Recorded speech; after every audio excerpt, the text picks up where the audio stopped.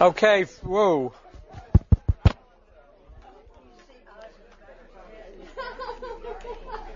Welcome back, folks. Thank you again for coming. As I think I said this last week, we were doing the family one today. I switched family and military, which was different than had been advertised. But somebody had asked if we'll put notes out or put these out from prior weeks. We can do that next week.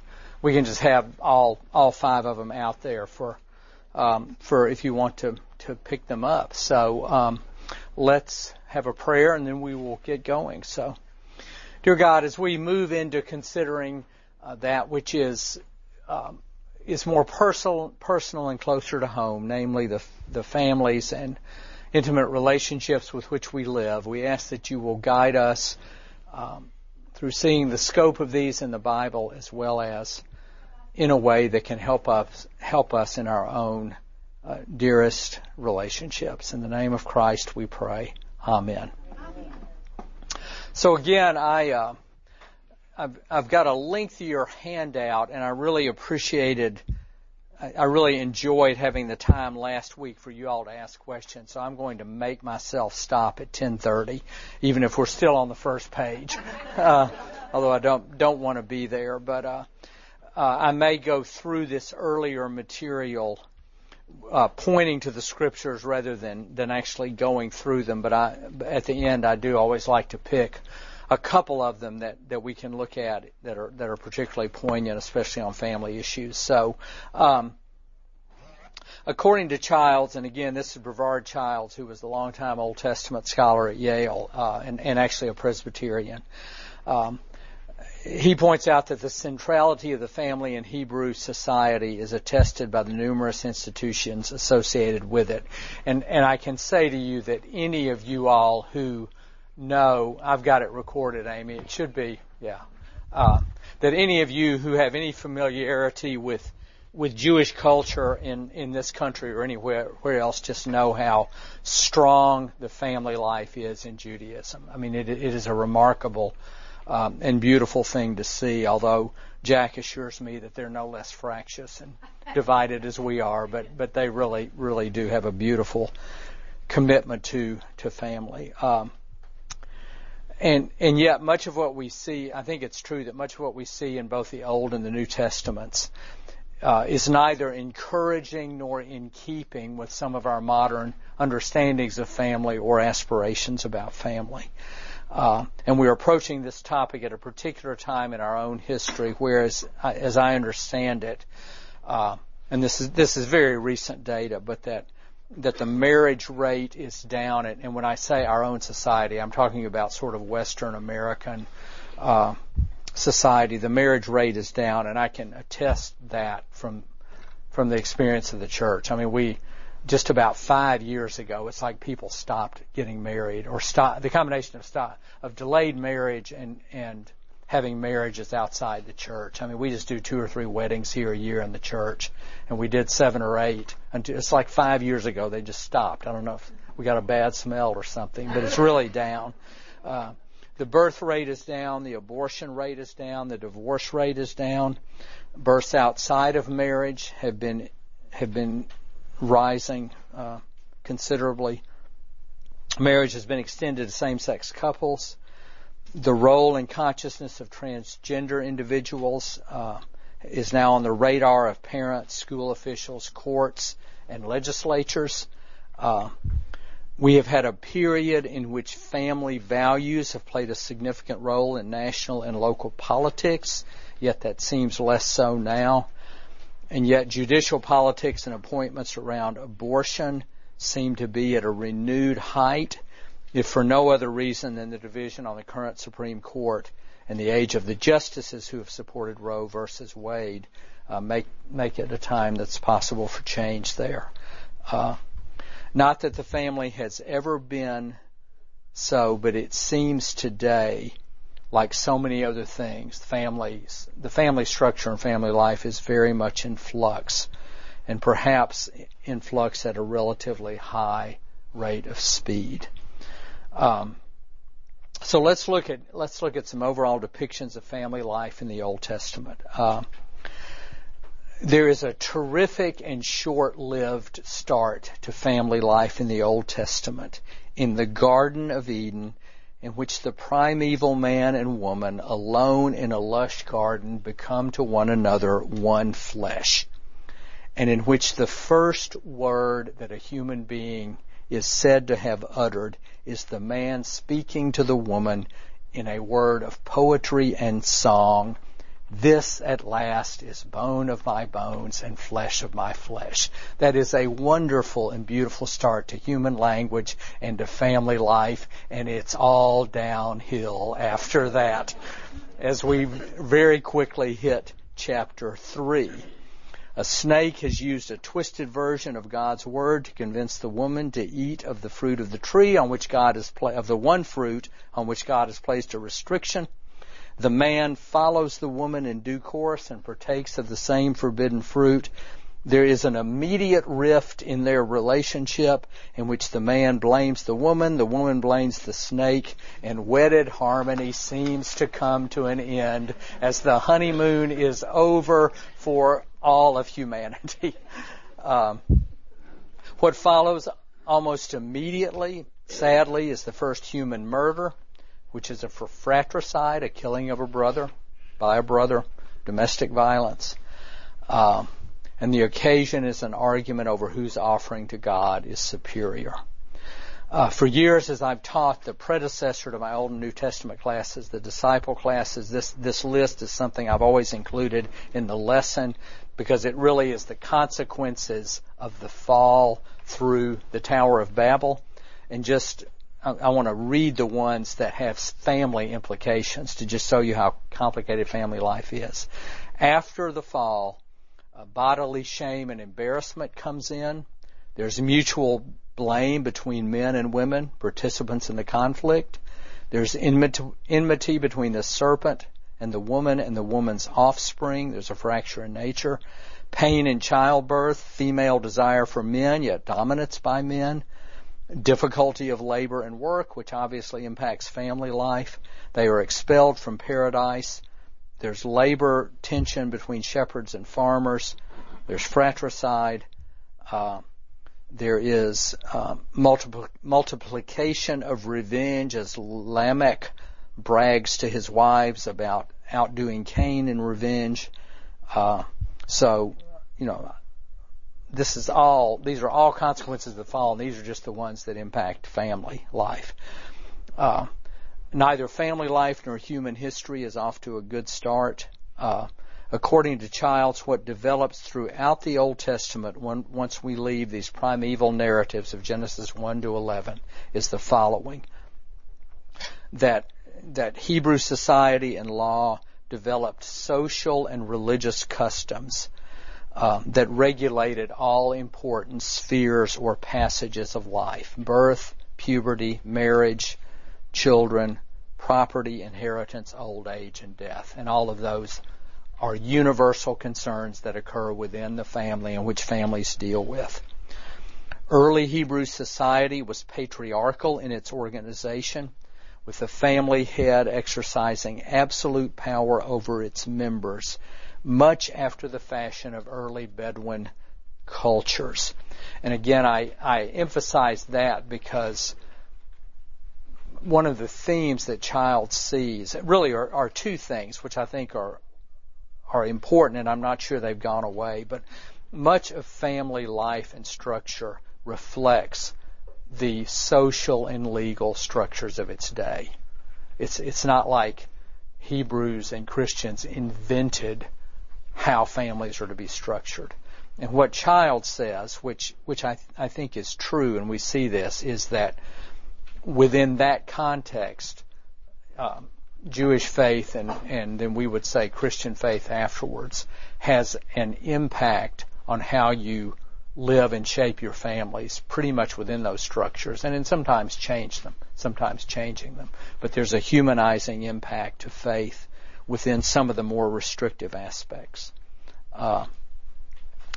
In the Old Testament, extended family is extremely important. And part of that is simply based on the need to have children. And in a society in which, life expectancy was about 35 for adults, and many, many infants died in childhood, just, the need to reproduce and have healthy children for economic support and just for the continuance of the Jewish race was important. So you have all these narratives with an intense concern for the continuance of the family line. And an example of that is the Rachel and Leah story in Genesis 29, where Isaac and Rebekah again have trouble having children, and they end out having about 13 or so between Rachel and Leah, the two sisters. So, in addition, Israel shared with her neighbors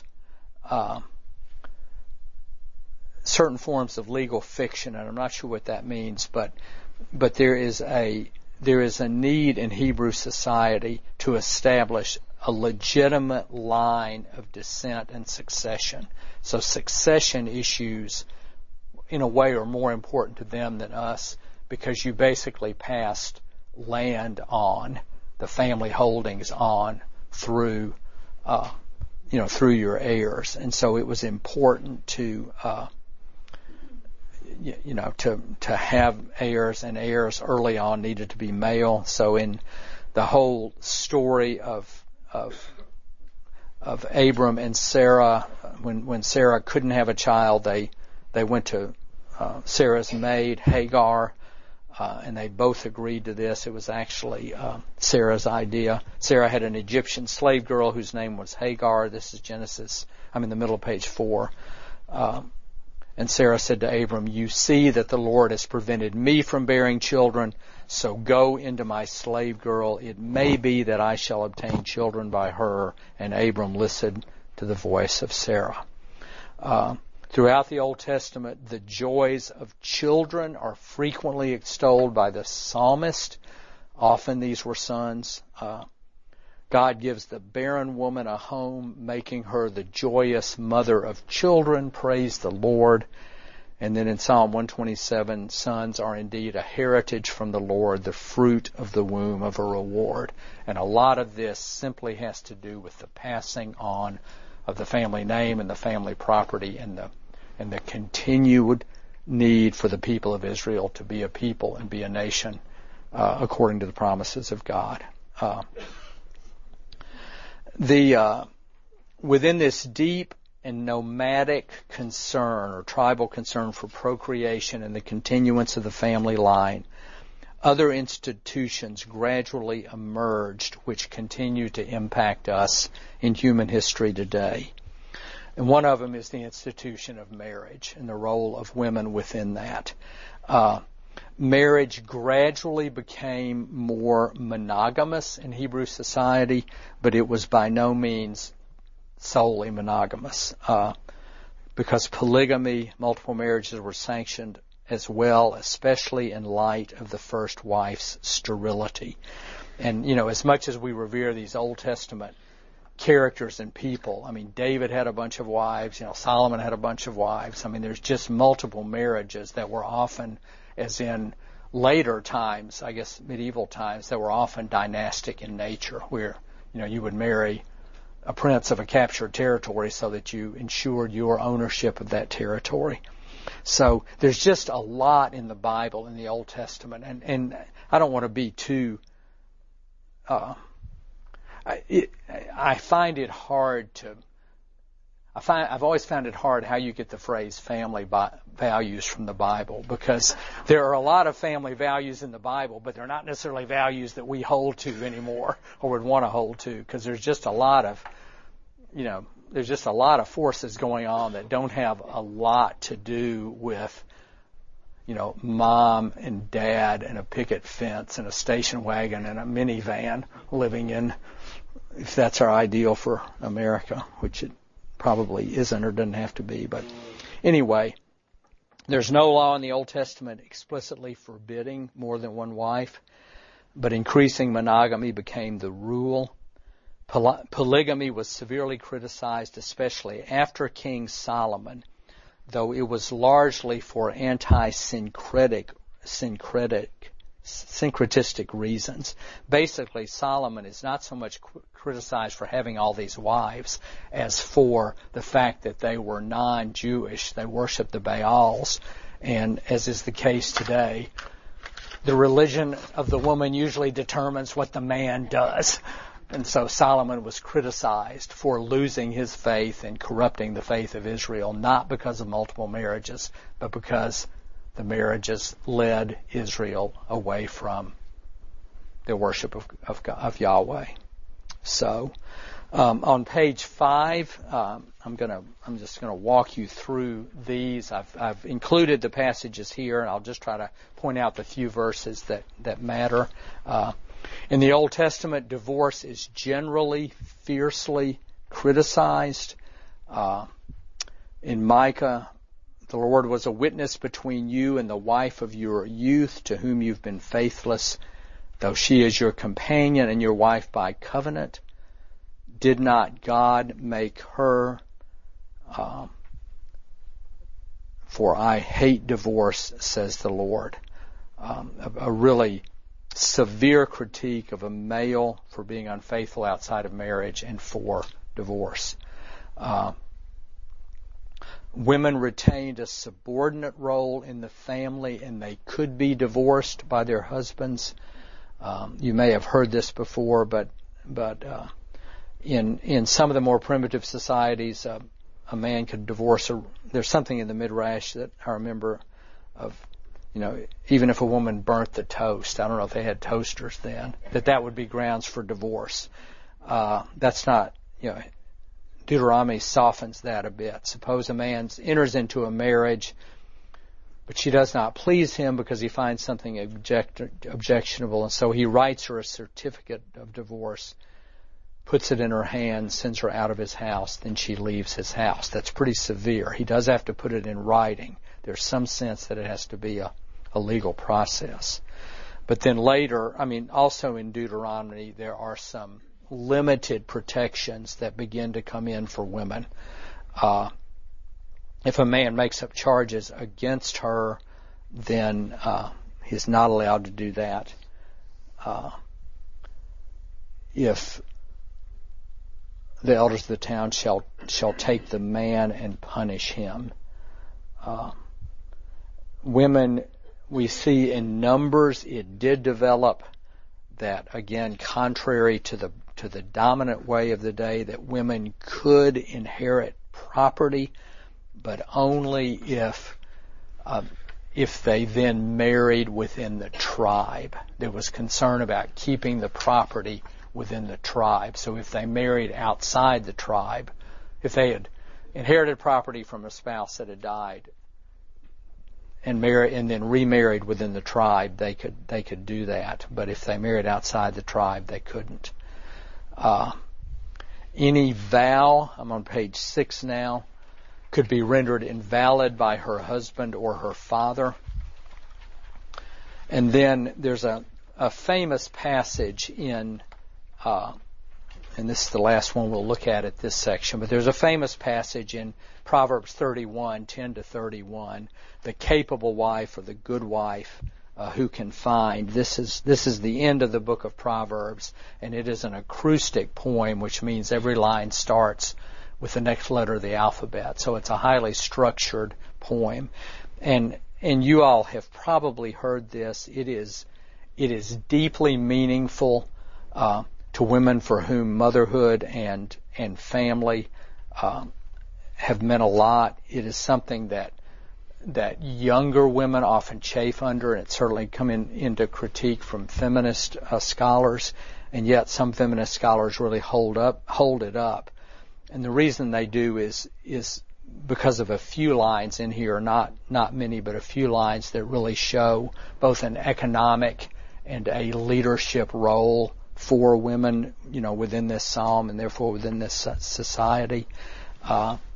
A capable wife who can find she is far more precious than jewels. The heart of her husband trusts her, and he will have no lack of gain. It's clearly that he benefits from this.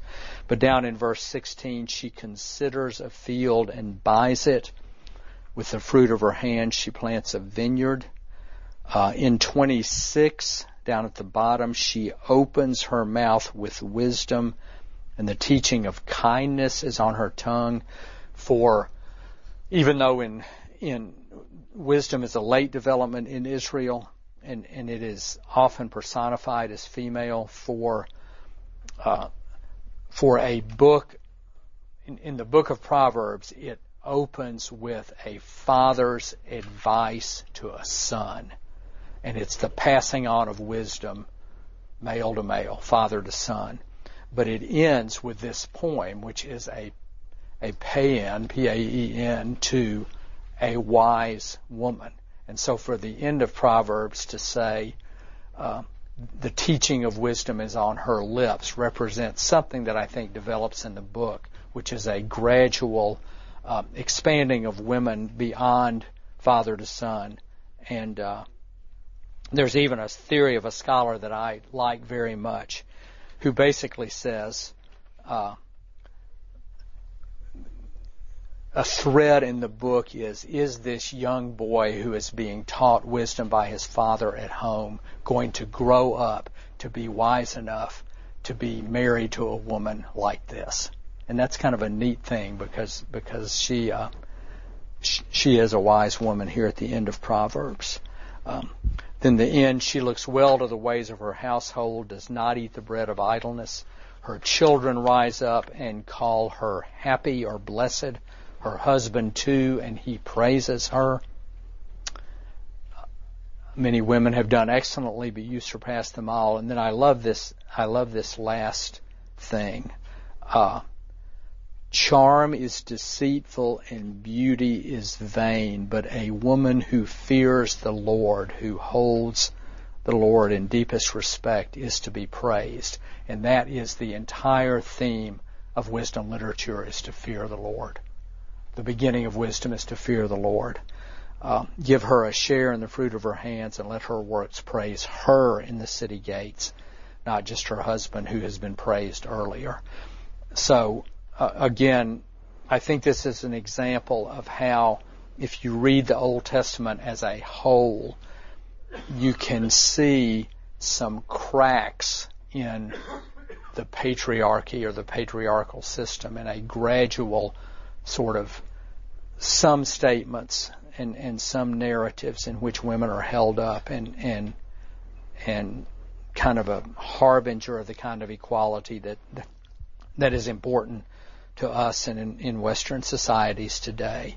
But it's, you got to dig for it. It's not the major theme and expression of the Old Testament. And I think it's always a question for us today. As we read the Bible, both in the Old Testament and the New Testament, is how much of what we are reading is a reflection of their culture of the day versus how much is the Word of the Lord embedded within a culture of the day. And it's really not any different than what we have to ask ourselves with every decision and every major, certainly political or social decision we have, and even decisions within our families. How much am I reflecting my culture versus how much am I reflecting or seeking to follow the will and way of God? Scary thought. It's scary thought, yes. It's a scary thought. But that dimension is here. So, Childs' theological summary of the Old Testament, and then I'll do the New Testament. We've got a good schedule now. I'm on the middle of page 7. Israel's faith was formed not only in relation to the common social structures around them, but also resulted in an effort to reshape aspects of Israel's community to conform more closely to the heart of faith. That's kind of a fancy way of saying that, we as faithful people we always try to be aware of what we're inheriting from our community and what we need, what our faith is calling us to try to reshape, both to do differently as individuals, but even to try to reshape the society in which we live. This relationship remains subtle. Childs is a very, I think, cautious interpreter of the nature of change in the Bible in all of his writings, but he basically says nowhere does the Old Testament address the issue in principle, nor propose a social program radically to alter its institutional life.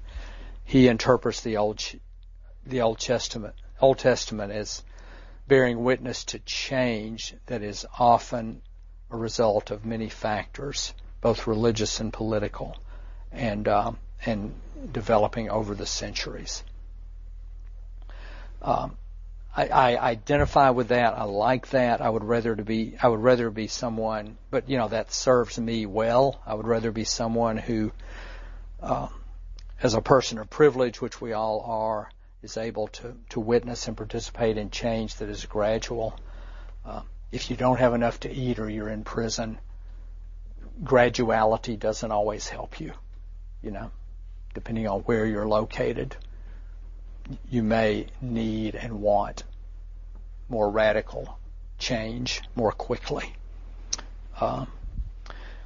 So the biblical writers struggled to see the hand of God at work in their lives and bore witness to God's presence in all the concrete aspects of life. And I also just wanted to add here, and I'll give this little paragraph next because this is also an essay of Childs. It's not in this book, but in late 79, in the late 70s, he wrote another book that has a chapter on sexuality. And again, this is the 1970s. It does not deal with issues of homosexuality. That was not nearly as much on the agenda or on the consciousness of people at that point. But Childs does a very good job in that essay, I think, of basically showing that there are three major strands of an understanding of sexuality in the Old Testament, really in the Old and New Testaments. And he does it by saying that these texts are conversing with one another, that they are referring to one another either subtly or directly. But what he basically sees is that you have in the Song of Solomon or the Song of Songs this beautiful, unbridled, practically unrestrained expression of human sexuality and love, and it's equal between the male and female. And he says that draws a lot on the language from the Garden of Eden, the language of Genesis. A lot of Song of Songs takes place in a garden. A lot of the scenes are in a garden. And then he says when you get to Proverbs, there is an equally strong affirmation of sexual expression, but definitely contained within marriage and within a monogamous long-term marriage. The famous verse is, "Rejoice in the wife of your youth. Let her affection fill you at all times with delight. Be always infatuated with her love." And Childs believes that text is also aware of Genesis and Song of Solomon. And then we get to the New Testament with the famous 1 Corinthians 7 and Paul's famous statement, "It is better to marry than be aflame with passion." And I love saying I have never started a wedding with that service. Dearly beloved, we are gathered here in the presence of God to join this man and woman in holy matrimony because it is better to marry than be aflame with passion. I'm really tempted to do that sometime. And maybe the last wedding before I leave the face of this earth, I'll do it just for fun. But essentially, again, Paul gets saddled with a lot of stuff, but that's in the context of Paul's belief that Christ was about to return, and his advice to everybody, slaves, people that are married, people that are not married, is to stay in the condition in which you're in, because Christ is going to be here by this weekend anyway, basically. But within that context, he said, however, if you can't control yourself sexually, then go ahead and get married. That's essentially what he's saying. it's hard to construct a whole theology of marriage on that chapter, but you wouldn't believe the extent to which Christianity has. So, but I think Childs' essay is good about seeing the need for balance between all those 3 points. So, New Testament, as we saw in politics, I'm still at the bottom of page 7. Early Christianity grew out of Judaism as a reform movement, at odds with both the Jewish religious establishment and civil authorities. Jesus surrounded himself with disciples, most of whom appear to have been unmarried and celibate. We don't know that, but Peter did have a mother-in-law because they once went to his mother-in-law's house and did a significant healing there. And most people who have mother-in-laws have spouses, in my experience. But that's the only reference I think we have to the disciples being married. There may be another one, but I'm not aware of it. Disciples and members of the early Christian movement expected an imminent return of Christ after his death, which led particularly on Paul to stress remain in the condition in which you were called. And then most of the family values emphasis in just, the marriage texts and guidance that the church has to offer on marriage and family is really from the pastoral epistles and from Ephesians. And I think it's fair to say that as the early church did often when it was faced with the threat of persecution or the fear of persecution, it really tried to mirror and adopt as many aspects of the society in which it lived as it could for its own safety. It was not a movement that tried to call attention to itself or to dissent from society except where it had to. And so to the extent that it adopts some of the family structures, which are not as egalitarian as we are today, it's important to keep that in mind. It also, I had a really good lecture, which I can't share here because we don't have time, but there was also essentially what my friend Tom Long calls an essentialist view of gender. And that had some Platonic elements in it and some Hebrew elements in it too, but there were certainly elements in Plato's philosophy and the Greco-Roman culture that were not particularly favorable to women. I mean, they just did not believe they had the minds or the wills or the intelligence. I mean, there's some reference from Plato that I forget what it is, but their minds were like fluttering birds. I mean, it's hard to build a modern understanding of marriage, based on some of those attitudes. But that's somewhat reflected in the later writings in the New Testament, which have formed a lot of traditional thinking about marriage. So yes. Yeah, let's do a little bit of question here, and then I'll go to some text, and then we'll do questions. Okay, Amy? So I appreciate what Childs is doing, and I really like the fact that he's pulling out some of these, hopeful blending of what is said in the Old Testament and what, they have to deal with. But at the same time, I really feel like, it's trying to find something in the heap of not a whole lot of something there. And, what do you have to say about that? Because I just think that, women were pretty much at the bottom of the barrel, as you were saying. And is it fishing for something positive and trying to make it something that perhaps it wasn't? Amy's basically saying, are we trying to see more or read more into the Old Testament that's positive about women than is there? There's a good old West Texas phrase for that, but I won't repeat it in here. Not to what you're saying, but describing what you're saying. I don't know.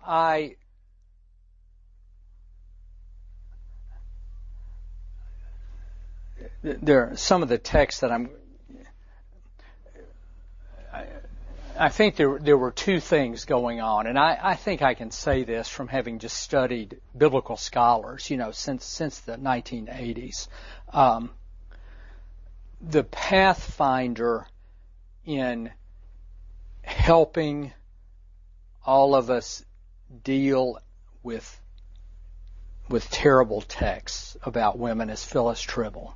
And what she did, she was a Southern Baptist woman, Union Seminary PhD, who taught at Andover Newton and Union, and then came and actually founded the Wake Forest. Wake Forest opened a divinity school about 25 years ago, and she was the first dean. But she would not only try to see good things that are sort of hidden or underneath the surface, but she actually took on what she called texts of terror, which are the horrible stories in which women are mutilated as prostitutes or raped, and tried to see if so, what good news there is in that. And she was sort of the pathfinder of that. Childs is a contemporary of hers and is a much more cautious scholar. But I think what he is reflecting is that even in historical critical methods of the Bible, which started in the 19th century and influenced all mainline training of ministers, since in the last century in this, I think both Childs and Tribbles would say that scholarship was almost always done by men, often done with German training, and saw nothing. I mean, wouldn't even address the question. That if you read even the best scholarship, it follows the pattern of just ignoring the role of women or just assuming that it's a suppressed role. What I have been really moved by in the last 5 to 7 years is a Jewish scholar named Aviva Zornberg, who is a PhD in literature at Cambridge. Her father was the chief rabbi in Israel. She's about 75 now, and she researches Jewish midrash. And what she finds, midrash is the commentary on the Bible that the Jews have done for centuries, and she finds these wonderful, wonderful stories or nuances of interpretation in which the early rabbis found roles for women that are almost hidden in the text, but she seems to find a basis for them. I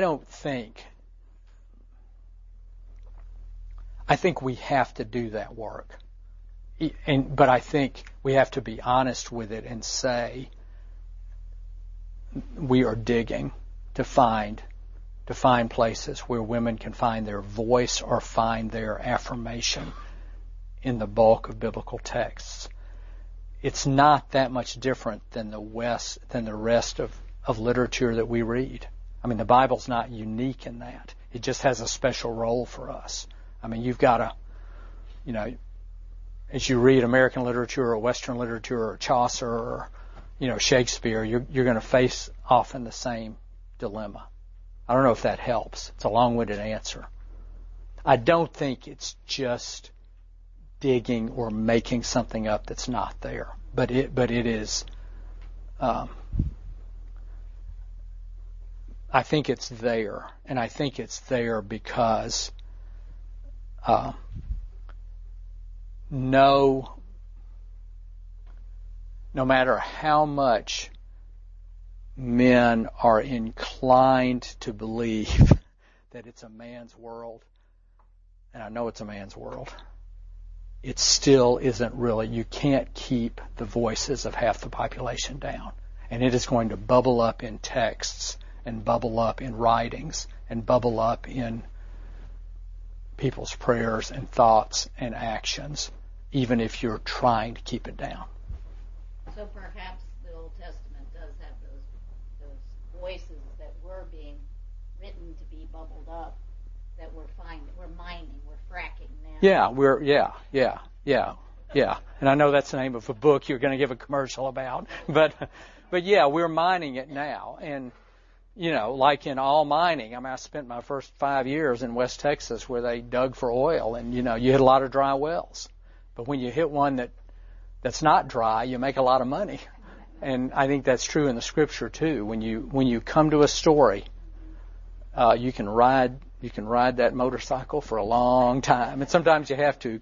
So let's turn to that. Let's look at a couple of stories, and with that in mind, I'll try to find something that speaks to it, and more women than just family.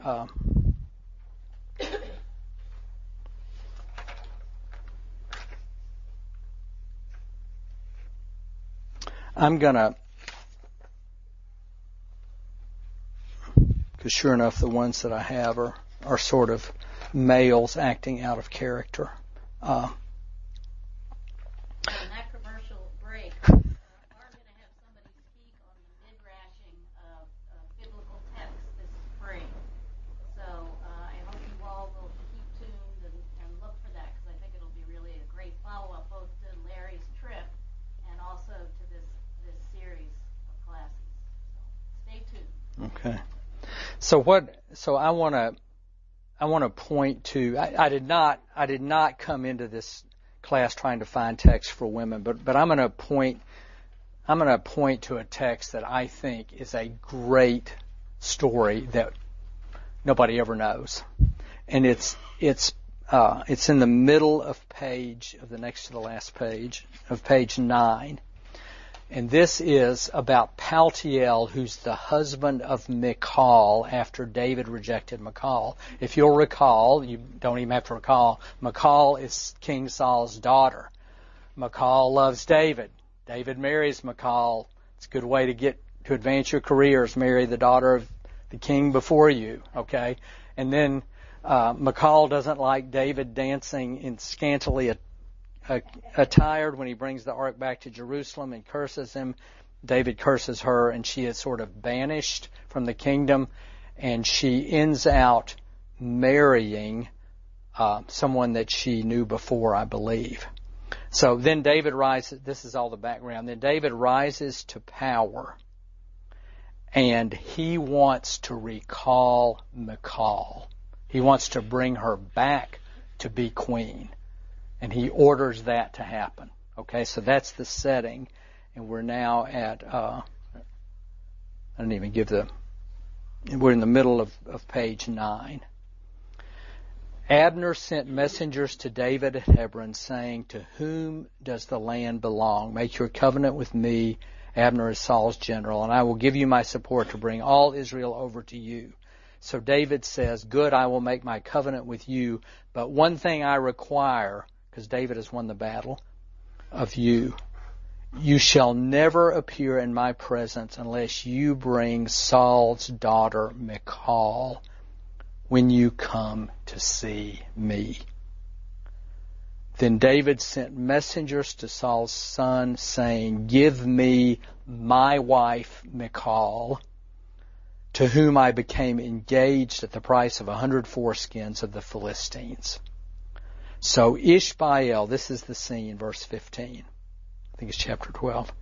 Ishbaal sent and took Michal from her husband Paltiel, the son of Laish. But her husband went with her, weeping as he walked behind her all the way to Bahurim. Then Abner the general said to him, "Go back home." And he went back. Now the reason I pick that is I think Michal's life is the story of a woman who fell in love with David and then was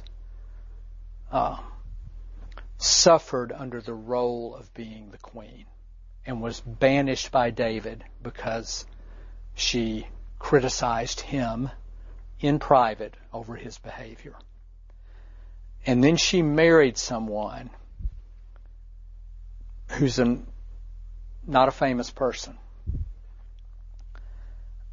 But she is then ordered back by the general. David is back in power. He has sent his troops, his policemen, and they get Michal to bring her back to resume that role of being queen. So it's a horrible treatment of Michal.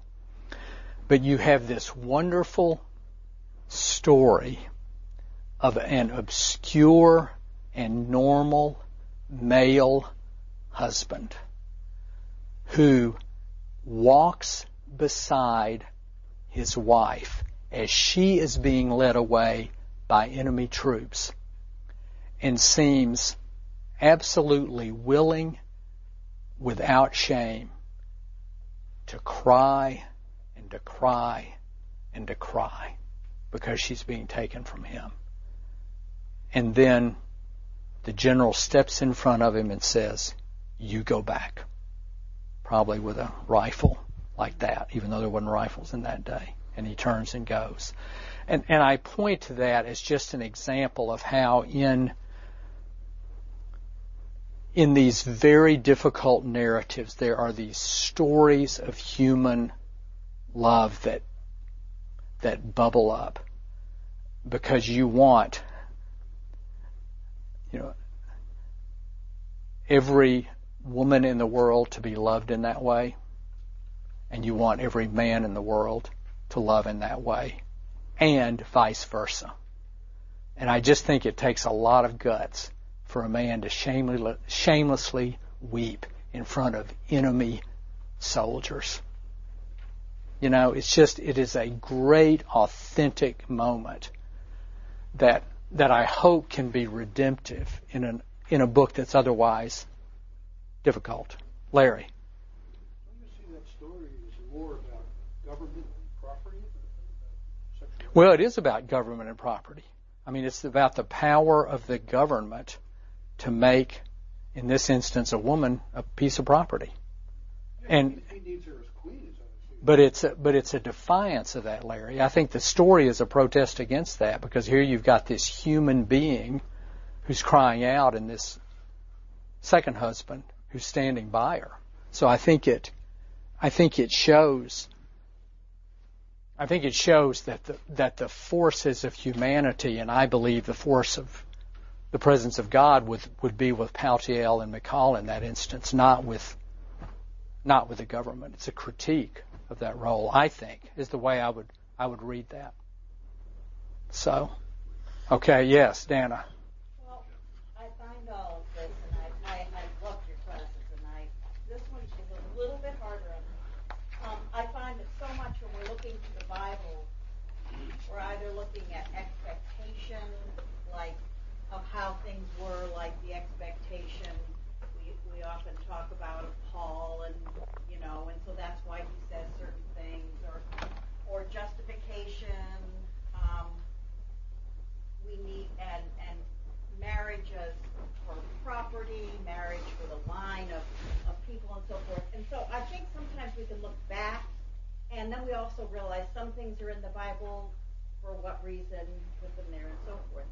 But so I can look at all of this, and I can have a great deal of thought saying, like, I'm not going to look to the Bible to find out how I define family. But if I were, I might, I'm taking your New Testament class, and this week we're looking at Luke, and I look at Luke 8, is it 8 or verse 19, then his mother and his brothers came to him, but they could not reach him because of the crowd, and he was told, your mother and your brothers are standing outside wanting to see you. But he, Jesus, said to them, my mother and my brothers are those who hear the word of God. Yeah. And so to me, if I'm going to look for a way to define family, now I love my family, my actual family, but if I'm looking for a way to define what is a concept that Jesus would have me feel about family, I look there. Yeah, that's good. That's a great text. I appreciate that. I always like it when people quote me against me, which you're not doing. But I do think that's a really good text because in our day, in my lifetime, and I'm the age of most of you all in here, we have, I think the good that we have seen in our society is that we now value people choosing to marry whom they have, in their best judgment, the most commonality with.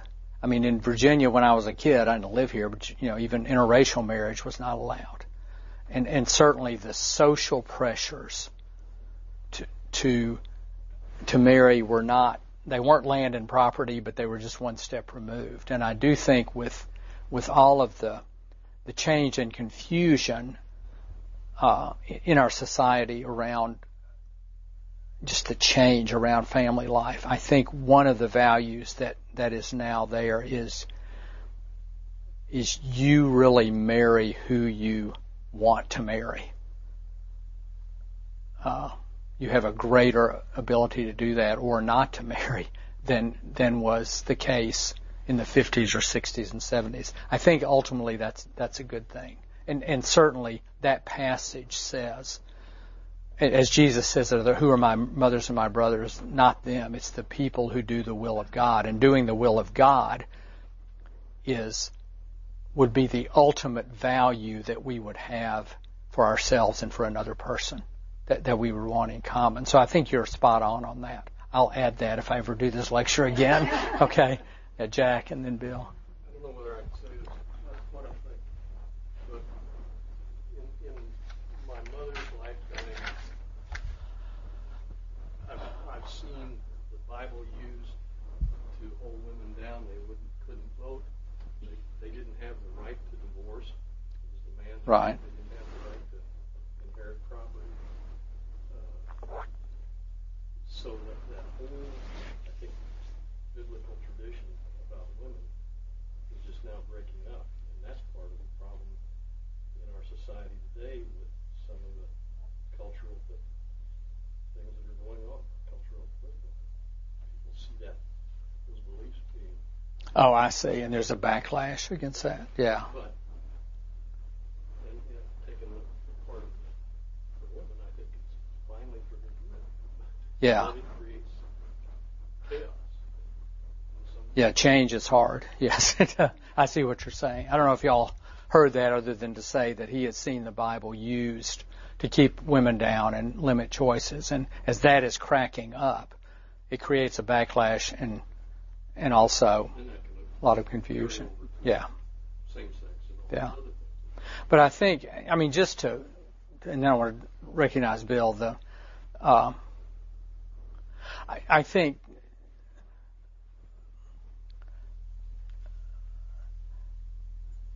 I have more and more come to read the Bible as a book of wisdom. And it's Phyllis Tribble that gave this distinction. It is very important to decide in your own mind whether the Bible is being descriptive or whether it's being prescriptive. In other words, whether it is describing conditions and life and society and human beings the way we are, as opposed to saying this is the way we have to be.